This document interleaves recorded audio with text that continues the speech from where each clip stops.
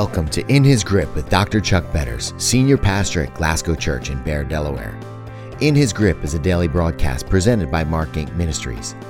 Today's sermon is taken from a series of messages by Dr. Betters entitled The Grapes of Wrath, which describes the ministry of Isaiah in Israel and Judah over the course of 60 years. Today's message is the continuation of The Grapes of Wrath, Part 2.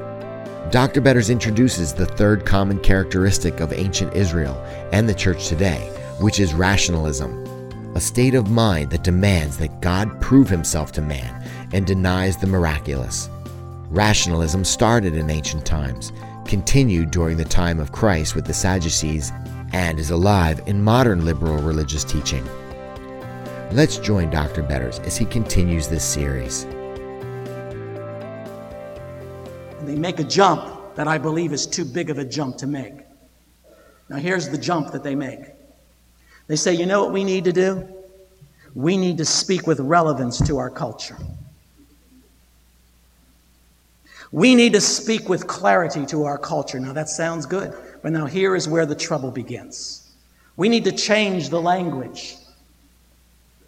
We need to accommodate the changing society around us. We need to begin to structure our preaching and our teaching and our worship so that the average non-Christian will not be offended. We need to engage our culture because our churches are falling apart, and our churches in America are falling apart while others around the world are not. And so therefore we must accommodate our culture in order to engage our culture. Where it fails is in determining that the reason for such rapid growth worldwide of the church and the contrasting fall of the European and the American church is that in the world church, they have refused to bow to the pressures of meeting people's, quote, felt needs, which is a buzzword of church growth, over against their real need. Here is where the average unchurched man is looking for in a church. Here is what he is seeking for in a church. He wants his felt need to be addressed. But don't talk about his real need. I engaged a man recently in a public setting of other pastors. I don't mind telling you he's a well-respected theologian and a well-respected church growth expert. But I want to tell you he's dead wrong. One of the questions I raised in that setting with all the other pastors sitting there was this. I said, how is it that we make the jump from analyzing the world church where there is such great growth? And neither did most of the pastors sitting there. But I believe we have an inherent danger in this system because you see, years later, this is all going to cycle out. And what we're going to be left with is a church system that has met everybody's felt needs, but has failed to preach the gospel of Jesus Christ, and we will be thrust more into our apostasy than we are today. You see, the seminarians are being taught this stuff. The pastors of struggling churches go to these conferences, and they come home all psyched up and fired up to engage their culture, to meet their felt needs, to speak the language of the average man. Nowhere in Scripture do the people who are the people of God engage their culture in such a way so as to compromise the message. One example this man used in our little public exchange, which I wish we had a little more time to develop, but it was close to the break, so we couldn't develop it too much more. One of the illustrations was the woman at the well. He says Jesus met her at her point of felt need. Did he? Is that what he did? Did he meet her at her point of felt need? He said, give me something to drink. She said, why are you asking me for something to drink? Don't you know Jews and Samaritans don't have anything in common? He said, if you knew who it was that was asking you for something to drink, you'd ask of him. He'd give you water of life. And that exchange goes on. And finally, he says to her, in the matter of that one brief conversation, go call your husband. And what does she say? I don't have a husband. He says, you're right. You had 5 husbands, and the one you're living with now is not your husband. talk about engaging somebody at the point of their real need. You see, I don't understand the jump we're making. If we want to be like the South Korean church, then maybe we ought to live in the danger of invasion from North Korea. If we want to live like the Latin American church or the Russian churches, then maybe we ought to live in the environment of persecution and suffering that comes with anarchy. And I think that's what's wrong with the American church. We're hedonistic. We're too self-oriented, pleasure-oriented. What's in it for me? What are the pleasures for me? The liberal mainline churches across this country boast of millions of members. Are they right? The Mormon church is growing by thousands and thousands of people. Are they right? The fastest growing cult is the Jehovah's Witnesses. Are they right? And what about the Unitarians who offend nobody? Are they right? The answer is no. Simple numbers does not mean you're right. Don't be rigid in your doctrine because you see the average baby boomer, he's appalled by rigidity. Don't talk about the fact that there's a virgin birth. Don't talk about the miraculous in the Bible. Don't talk about doctrine that binds me. Give me freedom to believe whatever I want to believe. Give me choices. Give the average church member a remote control when he comes to church. So if he doesn't like the channel, he can switch it. He can get what he wants. A potpourri of incorrect doctrine. Don't be rigid. Hedonism. Hedonism. Don't make my commitment inconvenient to my routine. You see, the average baby boomer out there, he doesn't want to make any commitments. Make it easy for me to be a Christian. Accommodate my needs so that when I come to your church, you ask nothing of me. What I give freely, so long as it doesn't interrupt my routine, so long as it doesn't become inconvenient. Hedonism. Don't ask me to make any long-term commitments, we're told. Because the average baby boomer sitting out there, he only wants to invest in short-term projects. I'm in it for the short run, and if I don't like it, I get out. You see, if something better comes along, I'm out of here. Color me gone. I'm history. Nothing long-term. And get this. The average baby boomer says, I want my privacy. And I want to respect the privacy of others, so don't ever ask me to share my faith. Hedonism. A second of the sins. A second of Isaiah's grapes of wrath. Let's look at a third one. Isaiah chapter 5, verse 18. Woe to those who draw sin along with cords of deceit, and wickedness as with cart ropes. To those who say, let God hurry, let him hasten his work so we may see it. Let it approach, let the plan of the Holy One of Israel come, so we may know it. Now see, here's a picture of a beast harnessed to and dragging a cart with cords of deceit and falsehood. By holding on to what is false, the people of Judah bound themselves to sin. What starts out, by the way, notice the change of the words. What starts out as cords become cart ropes. What starts out as what pulls the cart becomes a rope that binds, that's unbreakable. Notice he puts together two words, sin and wickedness, sin and iniquity.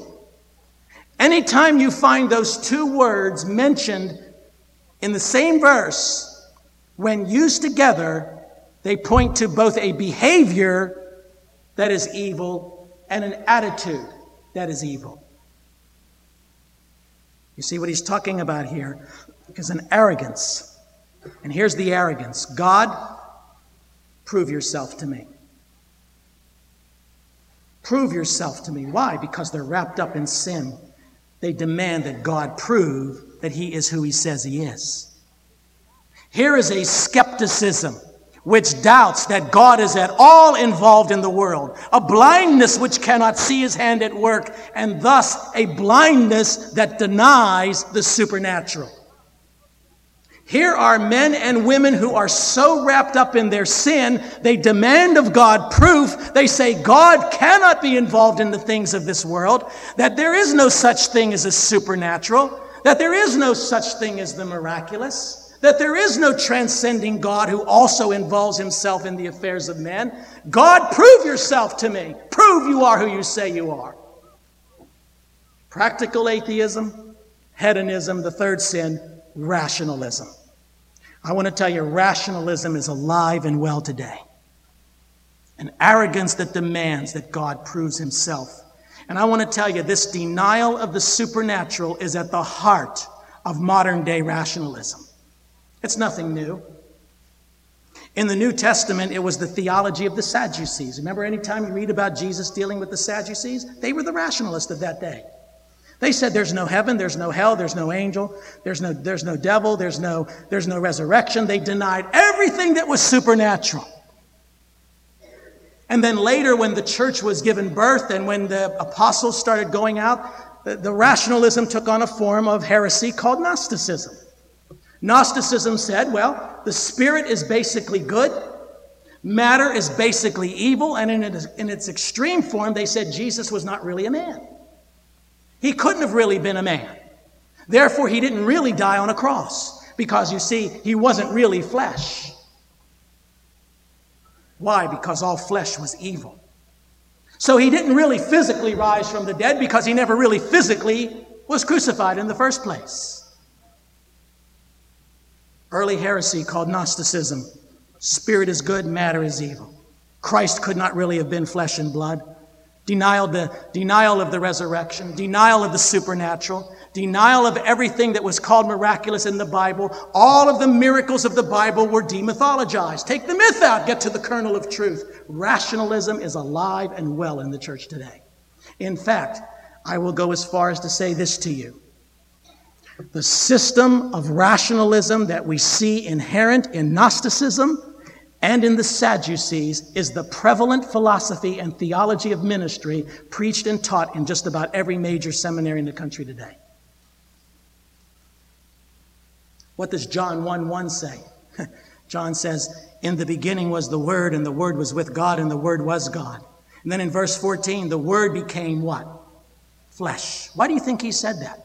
Because the heresy of Gnosticism was already in full bloom. The Word became flesh and made his dwelling among us. We have seen his glory, the glory of the one and only who came from the Father, full of grace and truth. Paul would say to the Colossian Christians in chapter 1, once you were alienated from God. You were the enemies, your minds because of the evil behavior. You were the enemies of God. But now he has reconciled you by Christ, listen, by Christ's physical body through death to present you holy in his sight. If you continue in your faith, established and firm, not moved from the hope held out in the gospel, this is the gospel that you heard and that has been proclaimed to every creature under heaven, of which I, Paul, have become a servant. Notice what he says. He says that Jesus physically died. Jesus physically rose from the dead. Why is he saying that? Because of the Gnostics in the church. In the second chapter of Colossians, verse 8, he would say, see to it that no one takes you captive, listen, through hollow and deceptive philosophy. Now he's going to define that hollow and deceptive philosophy, which depends on human tradition and the basic principles of this world rather than on Christ. For in Christ, listen, all the fullness of the deity lives in bodily form. Why did he say that? Because of the Gnostics. And you have been given fullness in Christ, who is the head over every power and authority. You see, Gnosticism, rationalism, the denial of the supernatural is not new. It's not new. I've always wondered what the Gnostic, heretical, rationalistic, mainline preachers say when they go to a funeral. I've always wondered what they could possibly say to somebody. What comfort could they possibly give them? What hope? What could they possibly say to make that person cling to any semblance of hope? What would I have done if I were one of those preachers when on July 6, 1993, I held my son's dead body in my arms? What would I say? This is it. This is all there is. Hang it up. Pack it in. There is no resurrection.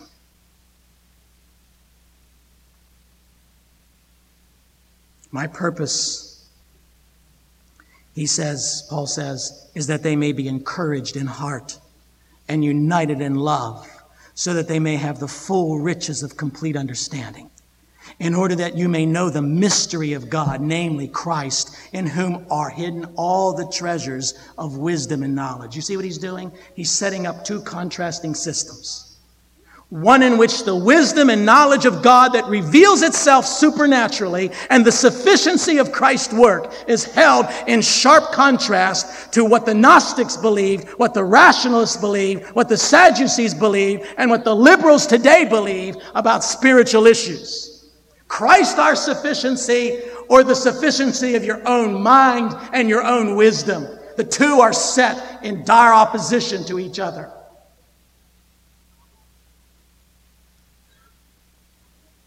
You see, the rationalists believed that every man had a spark of deity inside of him,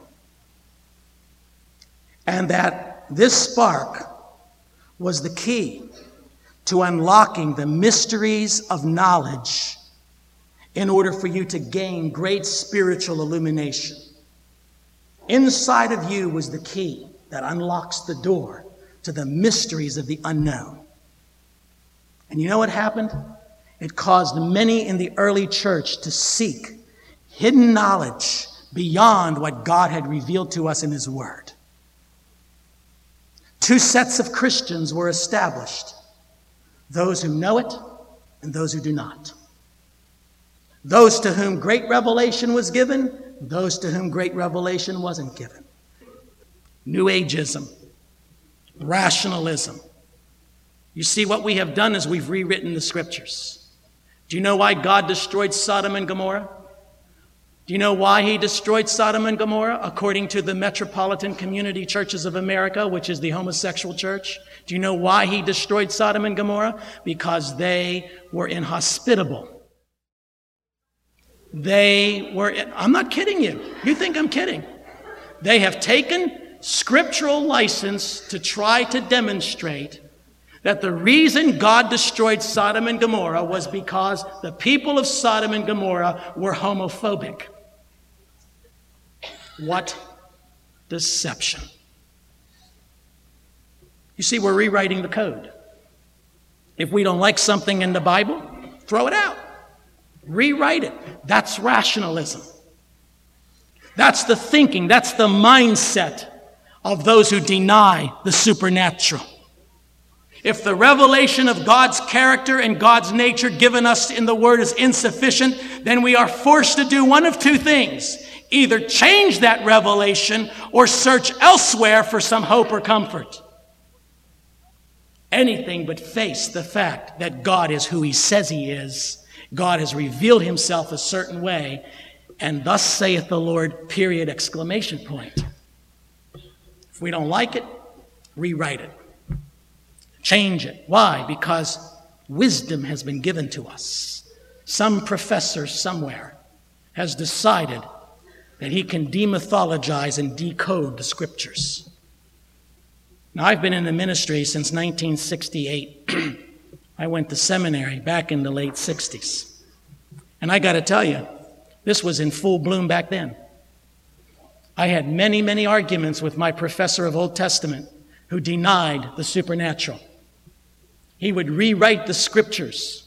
He would pull out his Masoretic text that only 6 people in the whole country can read in the first place. And he would try to prove his positions, denying that God has revealed Himself in a supernatural context. It didn't take long for the professor of New Testament to come out with the same kinds of things. So you had an Old Testament professor and a New Testament professor controlling the Bible departments of one of the one-time most evangelical seminaries in the whole country. Those two men refused to sign a doctrinal statement. I remember it clearly.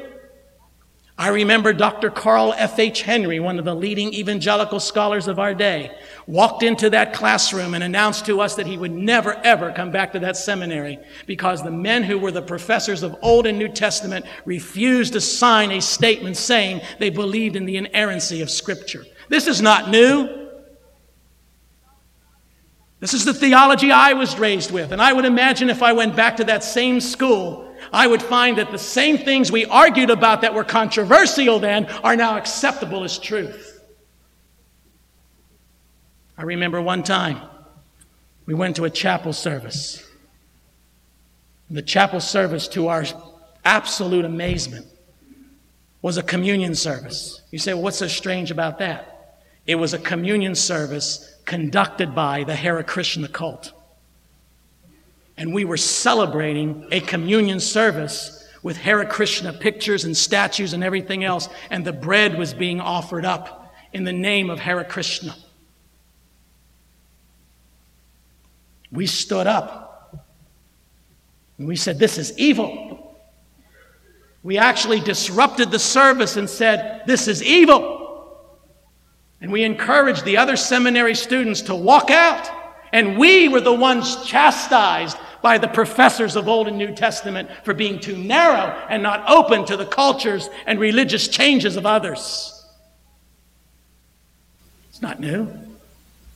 That happened 20-some years ago.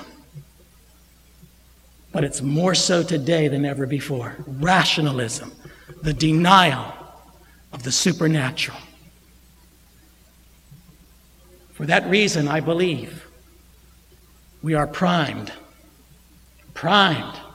for either judgment or revival. Now, I don't know about you, but I'm praying for revival. I'm praying that God would purge His church of the subtle heresies, of the direct heresies, of the obvious heresies, and that He would bring this church into the forefront of church leadership.